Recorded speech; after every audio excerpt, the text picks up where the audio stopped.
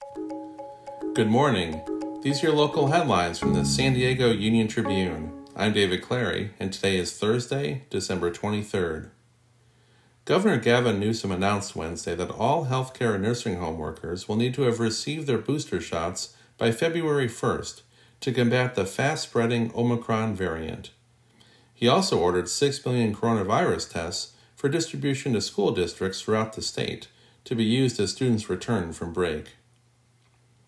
It's not going to be a white Christmas in San Diego County, but it will certainly be a wet one. A storm will move ashore in San Diego on Thursday night and will unload up to 2 inches of rain along the coast, and even more in inland areas by noon Friday. A flash flood watch will be in effect.